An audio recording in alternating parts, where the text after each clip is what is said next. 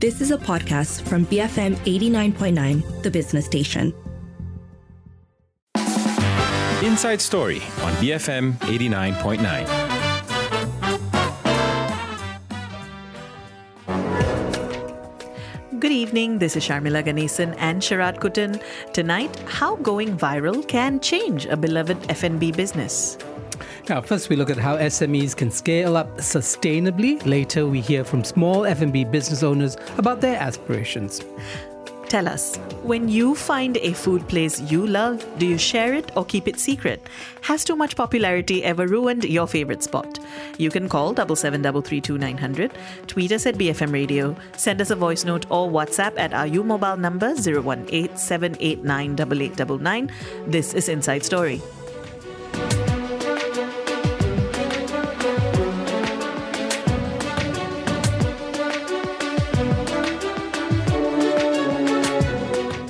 It is 6:09. You're listening to Inside Story with Sharmila and Sharad.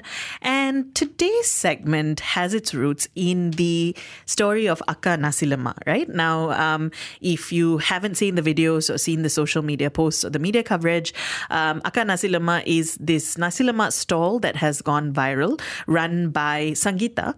And essentially, she's been running her stall for now close to 13 years. Recently, though, exploded in popularity after being featured on a food vlog account called KL Foodie. They reviewed her food, ended up going viral on Twitter, on TikTok, people talking about how great the Nasi Lemak is. And it's sort of a compounding effect. The more people started posting about it and documenting their experience, lining up for hours to get the Nasi Lemak, the more people wanted to be a part of this experience. As it does, Sharad is looking at me in total bewilderment. Who would want to do this? I mean, would you say that Nasi Lemak was worth the wait? Okay, which is what they're saying. Everybody says it's really good. Worth the wait. Okay, yeah. So because it did seem to me, I did see the videos, completely off-putting because the lines were phenomenally long. I mean, it snaked around, I don't know, the other side of the canal or something that separated her from some of these customers. People were talking about 4-hour waits, 5-hour waits. But what is interesting is how this then ended up impacting both the business and the business owner, because she had her business sort of increase so quickly and so quickly by so much that she had to do in a lot more work. It's just a small business. She's been running it primarily on her own with the help of her family. And very recently, it was reported that she's been facing exhaustion, that, she's lost weight. She's finding it difficult to cope. She also talked about how she'd been facing a lot of backlash from customers who were essentially upset that they had come and there was no Nasi Lemak to be purchased. She had also been facing attacks online for various reasons. People jealous of her business, customers who are unhappy, as tends to happen when things go viral on social media. So the question really here is not so much about specifically her business. She seems very sincere, seems like a very nice person from all media accounts. But really, if you are a small business owner, particularly of this variety, a micro SME, largely individually or family run, is going viral really the best thing for you? And how do you capitalize on that in a way that's actually sustainable for your business? Yeah, so that's the practical side of it, right? Which has to do with how do you cope with the increased demand surges? How do you measure, if there are 300 people today, will there be 300 people tomorrow, for instance? But I just think success on social media has become a kind of a double-edged sword for so many people. Remember that couple that became a YouTube sensation, Pavitra and her husband Sugi Pavitra. Yeah. And remember how that whole thing kind of imploded. And that's not about demand, right? But that was just the consequence of success. So much attention, a radical change in life circumstances, and then people not being able to cope with that. So, yes, I understand there's a practical side about how the business might cope and, do that. But there's this other psychological side of the phenomena, which has to do with just what attention does to you. Oh, absolutely. And I think it's the kind of attention and pushback or feedback or the expectation of a response that the average person usually doesn't anticipate, because they don't expect suddenly that you're going to have to now deal with thousands of people who...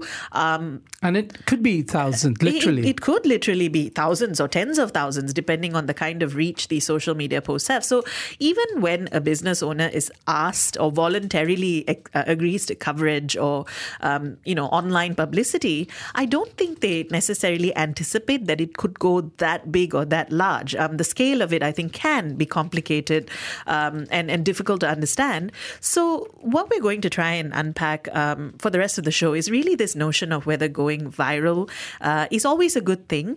But after this, we are going to be hearing from Chin Chi Seong, who is Secretary General of the SME Association of Malaysia, to learn how to scale up sustainably. But we'd like to hear from you as well. When you find a food place that you love, do you share it or do you keep it secret? Has too much popularity ever ruined your favorite spot? You can call 77332900, send us a voice note or WhatsApp 018-789-8899, tweet us at BFM Radio. Birkins for Mama. BFM 89.9, the business station. It's 6:15. You're listening to Inside Story with Sharmila and Sharad. And we're talking about food businesses, particularly small food businesses that go viral, and how it can be quite difficult to cope with the kind of attention and demand that comes after that. So we'd like to hear from you. When you find a food place you love, do you share it or do you keep it a secret? Has too much popularity ever ruined your favorite spot? You can call 77332900, send us a voice note or WhatsApp 018-789-8899, tweet us at BFM Radio. Joining us now is Chin Chi Seong, Secretary General of the SME Association of Malaysia. Chi Seong, thanks for speaking with us today. Good evening. Thanks for having me here. I would like to listen to most of your question today, and I think it's a very interesting topic, talking about scale up for SMEs, especially on the micro SMEs. Yeah. So we're talking about this particularly because of a small food vendor that saw this massive increase in customers, right? After her videos went viral, or videos of her went viral. Is this something you've seen happening to many other small businesses? Not really, but mainly on foodies company, restaurant. There have been many micro SME, especially in the retail F&B side, do face a similar situation. And many of those are probably, a small noodle shop, a small food store. That similar to what Sangeeta is facing, but not as great, as big. The wider went so big and so fast for this Sangeeta. Yeah, so Chi Seong, so obviously, no money was spent on marketing for these micro SMEs. And, they got it all because people loved the products that they were putting out. The question is, what's the downside of this success, that's come through, in some sense, kind of just crowdsourcing of opinion? Right. It's in fact for SMEs, if you suddenly feel such a rapid, kind of scale up of your business, and you will fall back to what first thing, your capability, your business capability. How far can you adapt to these changes? I mean, this fast, rapid scaling up of your business. Are you able to cope within yourself, or what is your next move? And for most of the cases that we face, the upside is good. You got brand awareness if you are doing some sales of your brand. And also if you have a caption, you have people coming to you.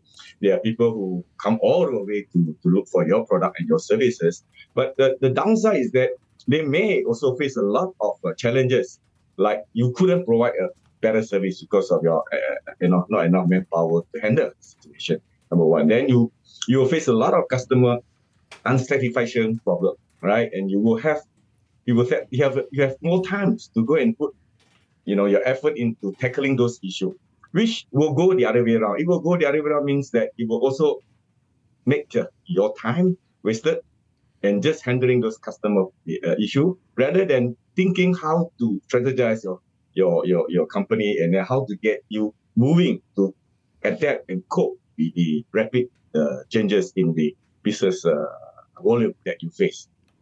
So then, particularly with these micro SMEs who tend to largely be individually or family run, how can they prepare themselves to expand? What kind of considerations do they have to make?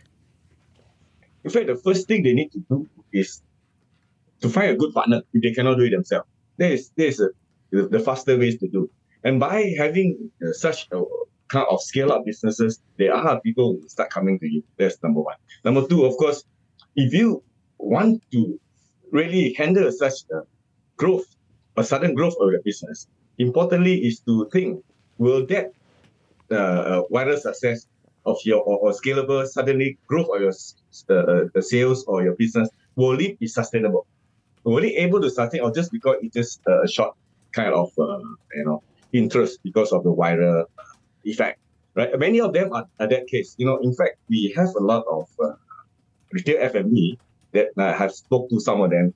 In the beginning, when start going viral, their business is very good. Then they start increase, their office. Their retail size. They increase their space. They're having more people coming in, and all of a sudden the business going down, right? Because once you try it, probably everybody will buy the food, but because of viral, they try it. Then you will have a problem to manage your future fund and your future cash flow.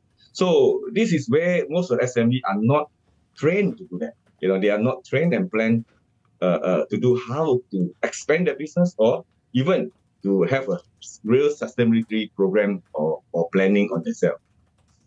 What would you suggest? I mean, looking at this particular case of the nasi lemak stall, what would you have, if Sangeeta had taken a break and come to you and asked you for advice, what would you have said to her? Right. Of course, Sangeeta business, I think, is a business that you are using manpower. If Sangeeta alone, how much can she do? It's a limited capability of the sales volume. How much can they cook a day, right? If he's go alone. So what he needs to do is to find a good partners, to find a good place and location, do some planning, probably even raise some fund to ECF or whatsoever, since it's so viral, it's so popular. Many people would like to invest in his company, right? Expand it, make from a small food store, they could probably get the restaurant, right? Which he can use the reputation he gained from this going viral kind of information going around that helped him to build her branding.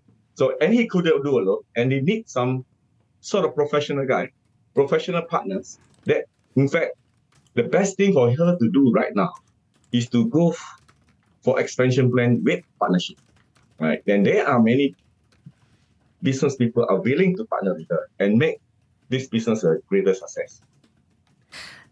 What sorts of avenues are there that micro business owners can turn to, either to receive support or even to upskill and sort of get to learn more about how to run a business? Where can they go? In fact, our government agency, especially on the entrepreneur development ministry, such as SME Corp.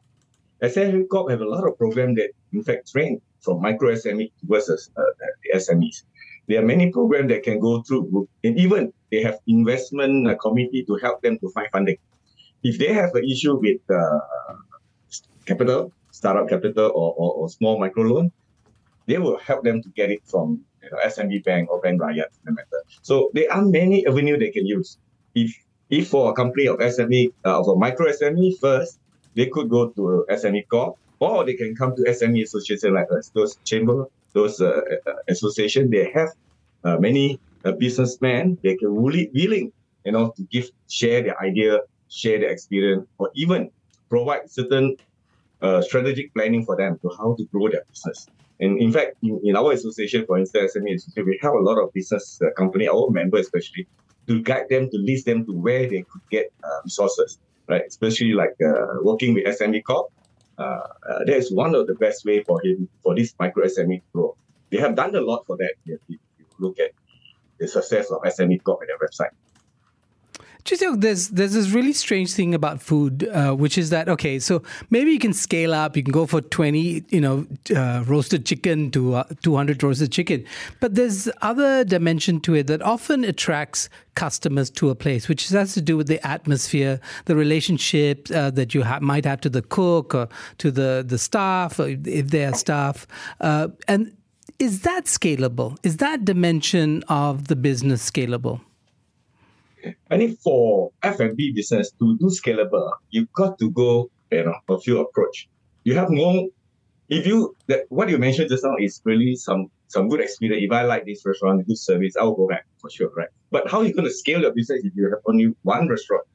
And to grow that, you've got to grow in terms of franchising. One of the ways is to do franchising. The second way is to grow like what. We have a famous Papa Rich before, but they have been closing down, right? But we have also other very successful like Oriental Cafe. And many of those cafes have been doing very well, right? And that you can see scale up. But the issue is not so much on whether the customer satisfied, it's whether you have a strong plan, a good plan whereby you can maintain your food quality as well as your customers' satisfaction services. You can provide a good service and a good food and constantly quality food without changes. That is the most difficult part. And most of our retail F&B Malaysian company have not even reached the stage. Not like what the international brands such as KFC or even like the McDonald's. We are not going to compare with that, but we have even other homegrown products, as I mentioned just now, right? And even the Hainan coffee change that is doing very well. And there are many models. First, I mentioned about franchise model. There are some model that you own yourself, you own the chain and you grow, right? And of course, that is the most difficult one.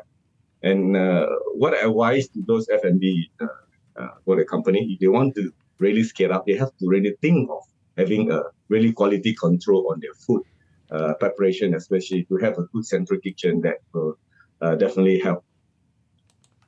So on the part of the customers then, is a certain level of compromise something we have to expect, particularly when it comes to that personal touch or the relationship that we might have with the business owner? Yeah, I mean, it's all depend on the base of restaurant. In fact, what we realized lately, there are a lot of restaurants, the high-end restaurants are not doing that very well. And not because of they are not expanding, the food is no good, or the price is high, but because they do not really have the personal touch. Like some of these omakase Japanese restaurants, they are good because the chef is there giving, explanatory of what they are providing, and they are very, personalized services. But when you grow, you come to a second level, a mid-range restaurant, then you hardly see any good restaurant that can provide a good service, right? And the personal touch is key. In fact, for any restaurant, it's key. But when you have personal touch, you can't scale. How many owner will be there looking at their own business? You can't. And to have a good professional managers that really, fight and do well and help the company to grow by providing better customer service is quite difficult to find out. And most of them are taking their job as a job. So you won't get kind of personal touch, especially when you hire workers to work for you. Right. So, Chee Seong, we have about a minute left. What would you like to see done to support small and medium-sized businesses, especially in the F&B space? I think for SME in the micro SME space, I would like to say micro SME. We would like them to really think to scale up themselves. Even really before you got such a problem like a viral kind of a scale-up business that's coming to you. You never know, right? Prepare yourself. Go to this SME corp agency, the government agency, or come to our association or any other chambers that get their guidance on what to prepare themselves, what kind of training they require. There are many things you need to do. You need to know your finance. You need to know where to get money. You need to know how to prepare your mindset. So there are many things they have to learn. And that is where I urge the micro SME to really look into it. Don't just thinking about, getting good sales every day because there's limited you can do. But by expanding your business and growing in a different way, like I say, scaling up with different branches or even move up to a different level, will be much better. So they should consider this. Chi Seong, thanks for speaking with us today. Thank you. That was Chin Chi Seong, Secretary General of the SME Association of Malaysia, speaking to us about how micro SMEs in the F&B space can think about scaling up and the challenges involved in that. Do send your thoughts through. When you find a food place you love, do you share it or keep it secret? Has too much popularity ever ruined your favorite spot? You can call us, you can send us a voice note, you can WhatsApp us, you can tweet us, and keep it here, BFM 89.9. Blockbusters for me. BFM 89.9, the business station. It's 6:39. You're listening to Inside Story with Sharmila and Sharad, and we're talking about food businesses, micro businesses that go viral, and coping with that, which can often be quite challenging, how to scale up. And so we've been asking you, when you find a food place you love, do you share it or do you keep it a secret? Has too much popularity ever ruined a favorite spot? You can call 77332900, send us a voice note, or WhatsApp 018-789-8899, tweet us at BFM Radio. Let's start with a voice note from TIDJ. So yes, popularity has ruined a few of my favorite places to eat back home. I'll give one example because, it's really ruined.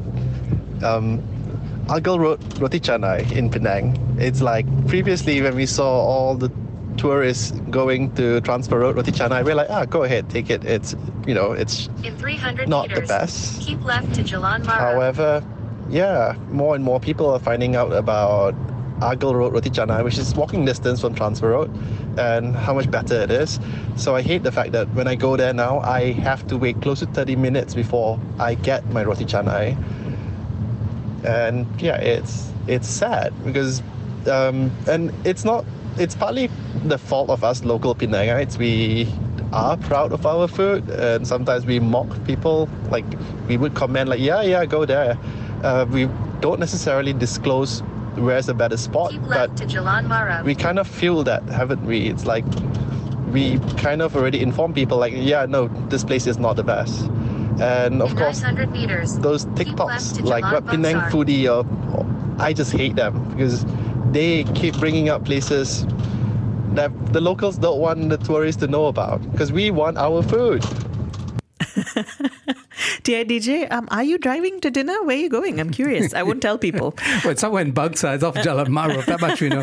But, yes. Okay. So, this tendency among Penangites to hide the best from visitors. Not just Penangites, lots of sort of insider info in the cities that are known. Ipoh, there are many people in Ipoh who are like, I only tell these places to people I really like because otherwise my favorite Chi Chong Fun place will become too crowded. Yeah, I mean, I can see the impulse. I'm not quite sure about the proprietors. They might welcome more customers, from around the world, not just from Penang Island, which I know is the center of some people's world. So that's the push and pull of it, right? I think actually as a consumer or a customer, and if you really like a place, I want them to do well. And therefore, sometimes posting or sharing is also a part of saying, hey, these guys are great. Give them your support. Just to add on, TIDJ did WhatsApp after to say, I used to share it on my Instagram. And back then it was a public profile. I do occasionally tag the location now, but I've privatized my profile and I post stories, not posts, to avoid people finding out my favorite spots. TIDJ is serious about this. And I think people are in Malaysia, I mean, in lots of places in the world, but we are very serious about our food, right? And this is true. Yeah, I love to give visibility to places where I think the food is very good because I think it's a kind of a act of generosity on my part to share, this with the rest of the world.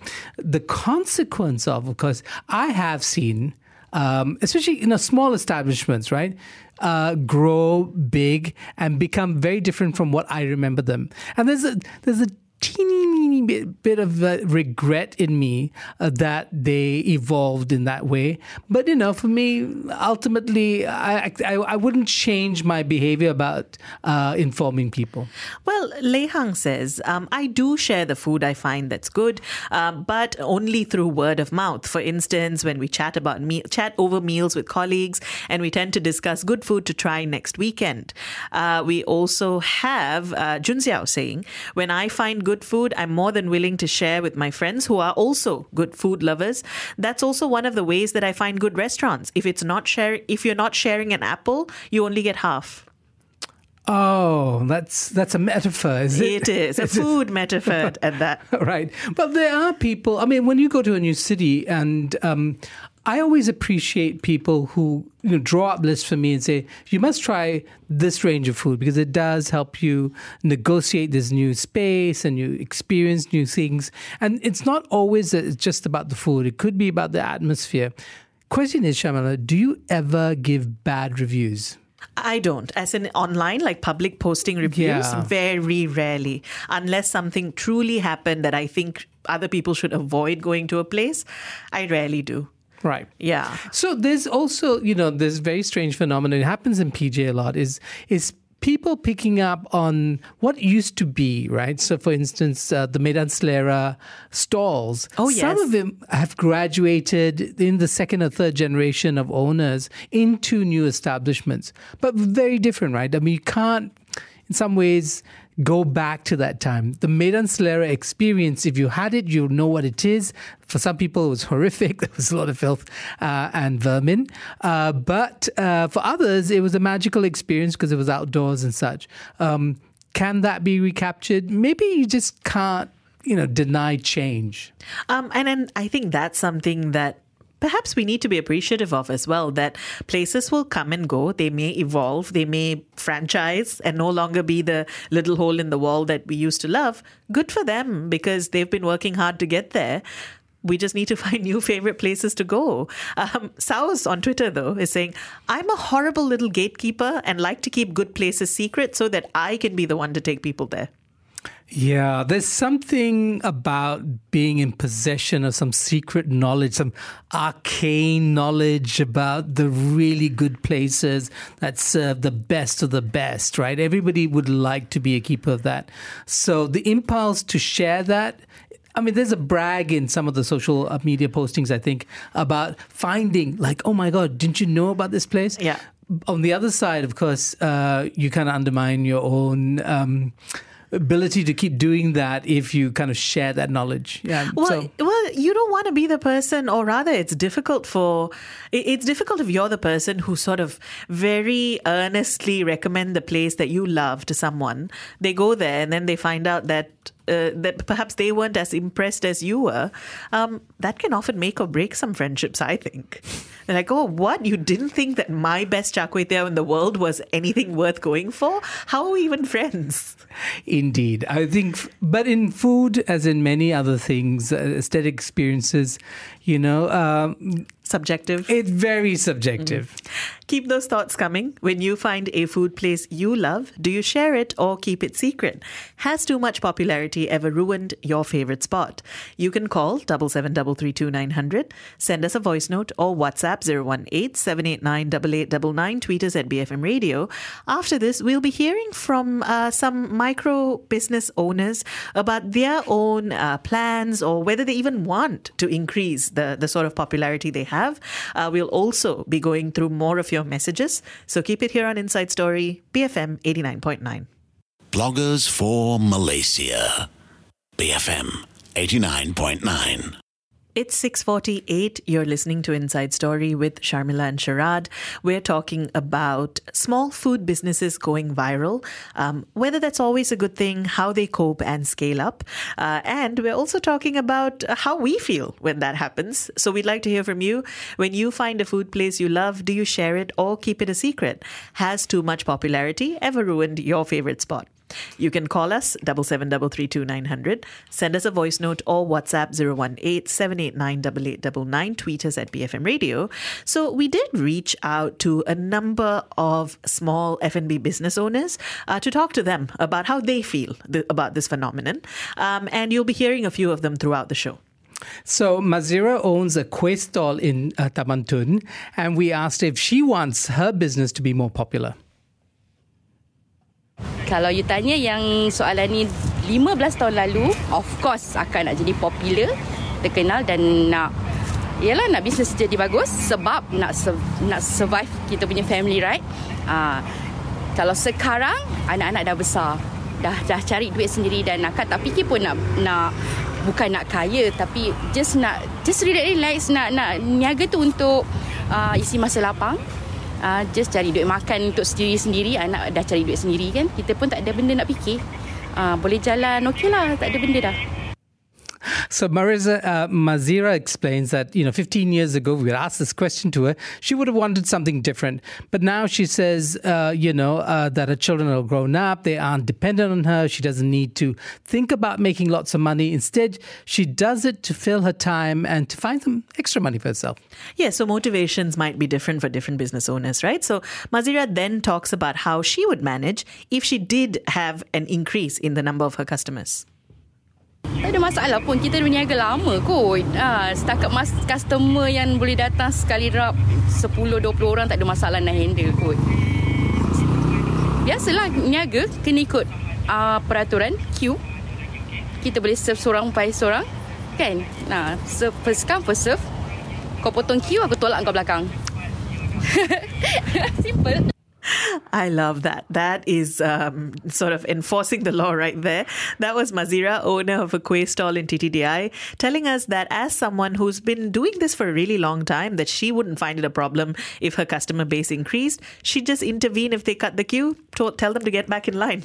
Yeah, but in the queue, as in Sangeeta's problem and Sangeeta's queues, was that they would have snaked around Taman Tun. It was not just a spike in customers, it was a phenomenal, exponential increase in customers. We also spoke to Orchid de Churros. They are a stall selling churros in TTDI as well.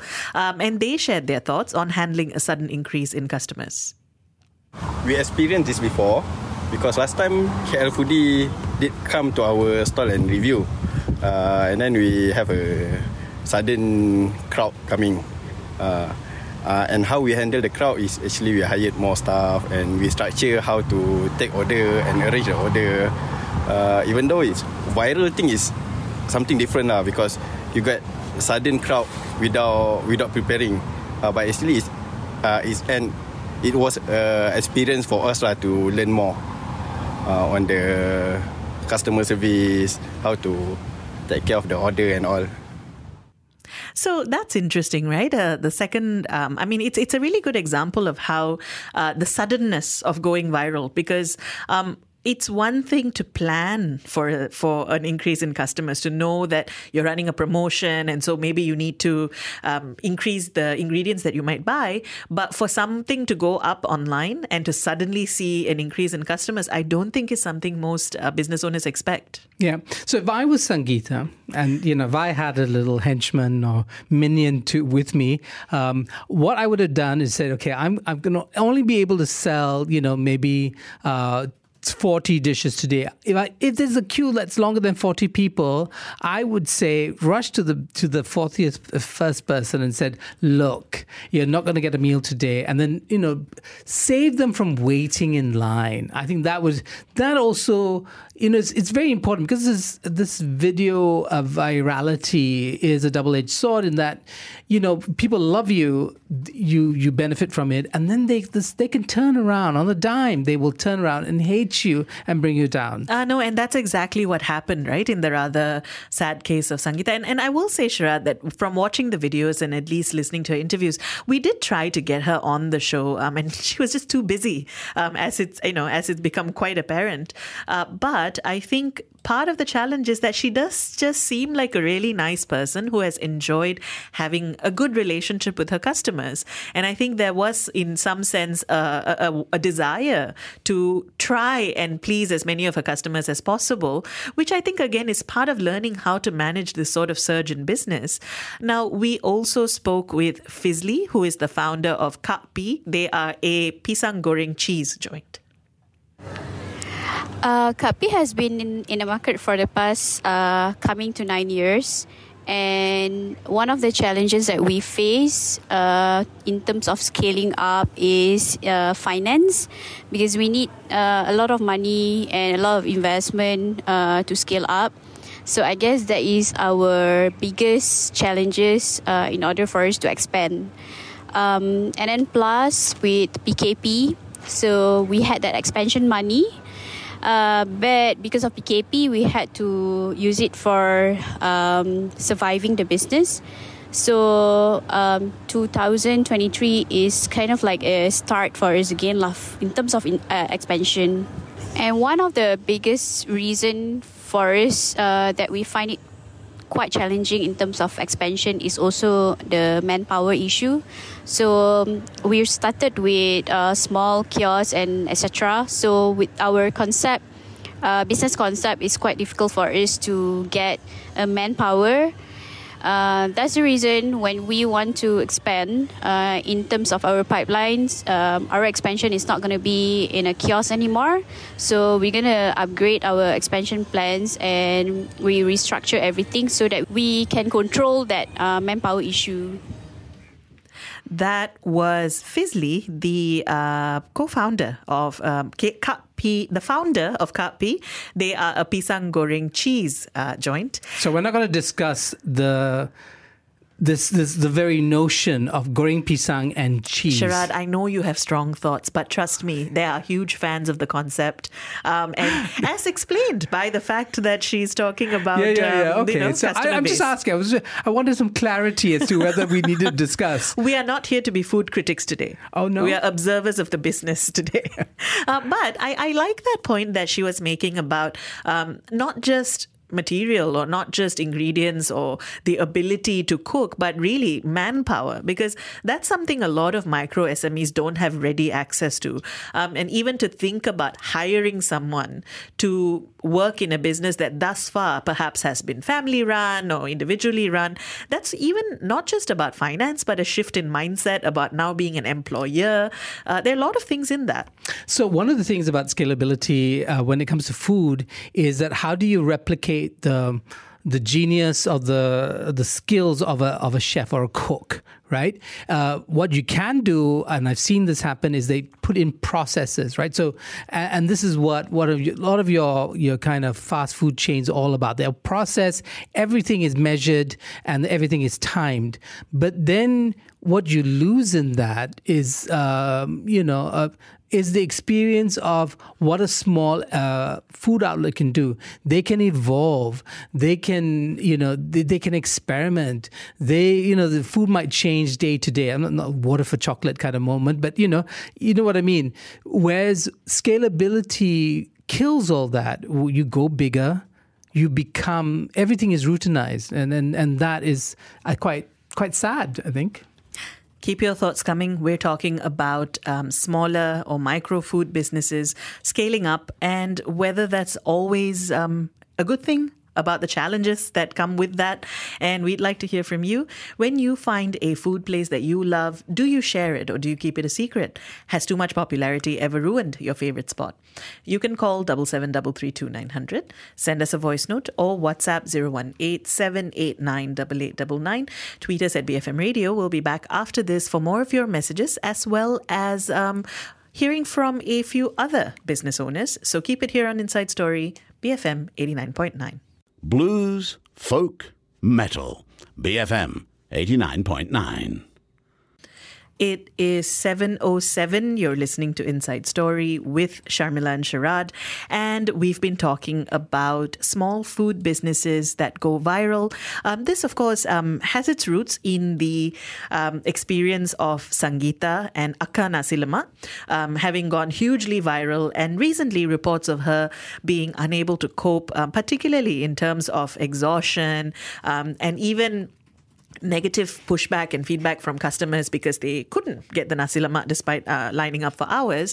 So we've been asking you, when you find a food place you love, do you share it or do you keep it a secret? Has too much popularity ever ruined your favorite spot? You can call 77332900, send us a voice note or WhatsApp 018-789-8899, tweet us at BFM Radio.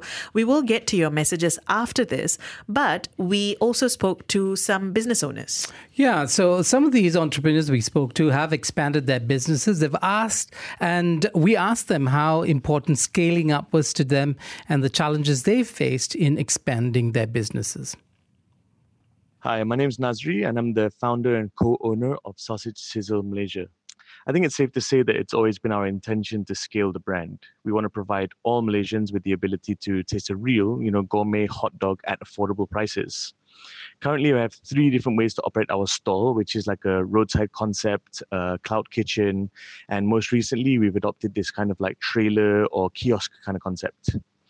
We run a licensing program which provides an affordable opportunity to new and existing entrepreneurs to run their own F&B business. But obviously, with that, scaling has not been the easiest. We're lucky we've had a lot of coverage like marketing and awareness, things like that from a number of different food pages, influencers, as well as like newspapers. We currently have over 400 people signed up to learn more about the program, which we are extremely thankful for. And slowly we're making our way through this list. But with any F&B business, obviously product consistency and quality is key. So we need to manage the pace at which we scale. We've invested in a lot of ways to standardize our operations, to make it easier for licensees to follow SOPs and to just control the product quality across the board. Currently, we have 14 outlets in the Klang Valley, in Seremban, as well as Ipoh, and soon we'll be opening in Johor and Penang. But I think currently, looking at all the licensees and the challenges that we're facing together, our biggest issues are finding suitable locations, as well as getting the manpower to run the on-ground operations. So I think we gotta look at how we can both scale and help out or figure out these situations. But I think we'll get there. So far, so good. So yeah. That was Nazri Adam, founder and co-owner of Sausage Sizzle. And just to close off, we also talked to Tubby, co-founder of Curbside Cantina, who shared their thoughts. We'd have to say that upscaling somewhat was the immediate need here, and this was purely for practical reasons to increase the probability and frequency of our existing customers to visit and reach us. Things like actual seating, shade, air conditioning, after years of having issues with consistent food truck business due to just weather alone. We're also really happy with the location we found. Having just built this first dine-in store, we do now have this, plus our 2 existing food trucks to mobilize and scale our service. However, this is definitely still a work in progress, because even if you build the facility or infrastructure, you still have to build the team, and in that respect, our challenge is the same as anyone else's. So for now, we've only just traded in the street side, basically for chairs and air conditioning. This does 100% solve our problem, and basically with this upgrade, we are able to triple our opening hours versus the food truck before. We have better storage, better efficiency, and our team can pretty much work more comfortably. That was Tubby, co-founder of Curbside Cantina. So a number of interesting experiences there, and I think really quite outlining the various aspects that you need to think about when you decide that you want to go from being a smaller food business to something larger, whatever larger might mean. Larger like Tubby. I just mean the name. Okay, that was not an attempt at fat shaming. Okay, I did want to say though, coming back to Nazri Adam, he said something very interesting about the ways that they had, the lengths they had gone to standardize operations, control product quality across the board, right? So it sounded like this is an attempt at franchising, right? You bring on people, but because they share the same name and the brand and the reputation, any franchisee that goes off the tracks is going to damage the brand. And so you got to keep in track. And I had complete, respect for people who try to do this. It's very different from a standalone restaurant where you have a chef who, works in a very different way to bring you an experience that's unique. That's not going to be this. This is more like making the experience a national phenomena.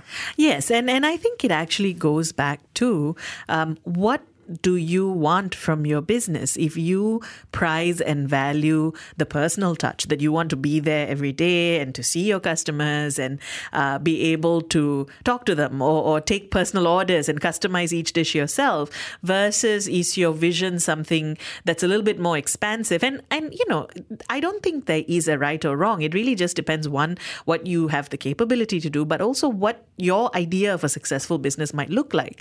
But I find it interesting, and this is something that's coming through from our listeners as well, that the relationship is what customers often respond to more so than a brand is one thing. But I think a lot of you can have a relationship with a brand. You can associate a certain type of experience with a certain name.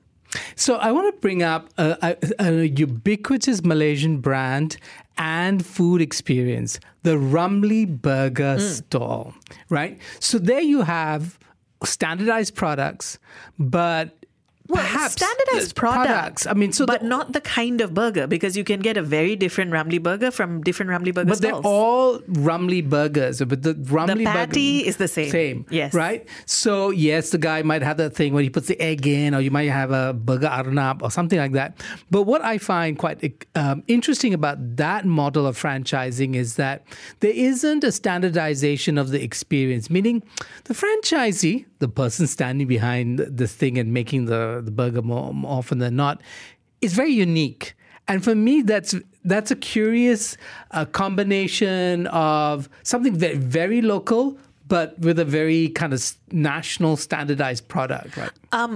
This is probably a conversation that we could do a whole show on, but I find the phenomenon of the Ramly Burger Stall so interesting, because for something that is essentially a franchise product, the individuality is actually what people go for. Like, you'll have people arguing to death that their Ramly Burger Stall is the best Ramly Burger Stall, and that this one, even though they're using the same patty, doesn't come close. And I think there's something to it. There is also the idea that it's the experience of a Ramly Burger Stall as well. The quintessential, like, late night, street side, you go there, you either tapa or you sit there and you have some. So again, it's got a whole lot of things that goes into why people get attached to it. I don't think the cooking is standardized, though, because unlike one of those big franchises where literally the cooking is timed, everything is timed. No, this one is very individual. Right? So the person, how gutting they make their patty. Whether they put pepper in between. And when they put the pepper, all that, it really is up to them. So Ramly has found a really interesting thing, and it is a phenomenon. Keep those thoughts coming. When you find a food place you love, do you share it or keep it a secret? Has too much popularity ever ruined your favorite spot? You can call 77332900, send us a voice note, or WhatsApp 018-789-8899. Tweet us at BFM Radio. We'll be back after this for your messages. So keep it here on Inside Story, BFM 89.9. Bluff-free medium, BFM 89.9. It's 7:18. You're listening to Inside Story with Sharmila and Sharad. And we are asking you, when you find a food place you love, do you share it or keep it a secret? Has too much popularity ever ruined your favorite spot? You can call us. You can send us a voice note. You can WhatsApp us. You can tweet us. Let's start with a voice note. This is from Rishan. I think there can be a consequence to too much gatekeeping as well, because I used to have a favorite cafe. It was a nice little quaint place. There was never really many people there. It had nice food. I really loved just sitting there and doing my work, and I liked that nobody really went there, and it was always quiet, and I could always sit there for as long as I wanted. But I realized, after a while, it actually closed down, and I realized it was probably because nobody went there, so it probably wasn't a very profitable business, even though the whole atmosphere was super nice and the food was great. So after that happened, I really wish that I actually gone on my way to, try to promote the place and help more people come along. Even if it might have made my favorite place more busier, at least it'd still be there. Rishan, that's a problem I didn't actually think of. It's a sad story, It Rishan. is. And now that I think about it, because I do have a couple of favorite spots that have shut down, and now I wonder, could I have done more to get them some customers? No, so this is it, right? Restaurants are businesses.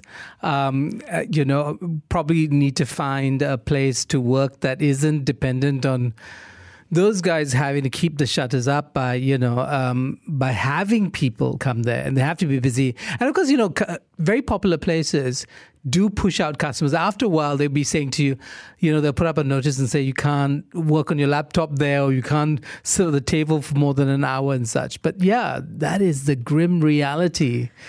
They weren't popular, and you lost a spot to sit in. That actually makes me sad. We have a voice note. This is Shazni.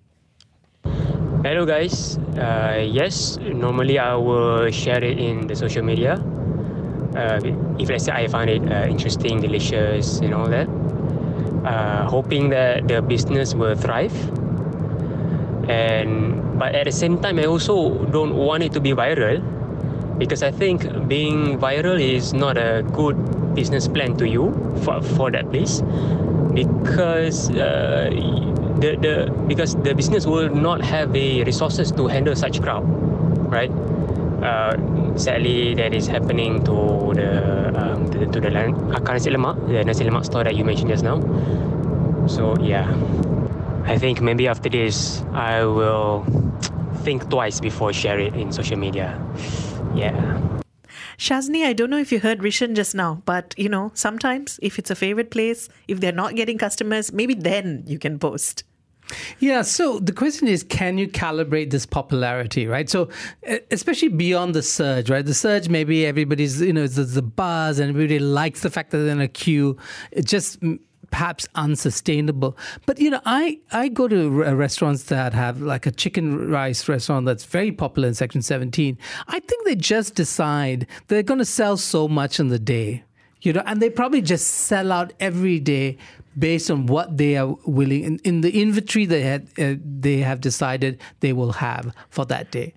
Maybe the secret is to kind of do a middle ground, a sort of micro-influencing. The thing that probably most of us have been doing for a while, right? Tell a friend. Tell a friend. Take a friend micro-influencing? I'm calling it that. I've decided that's what I'm calling it.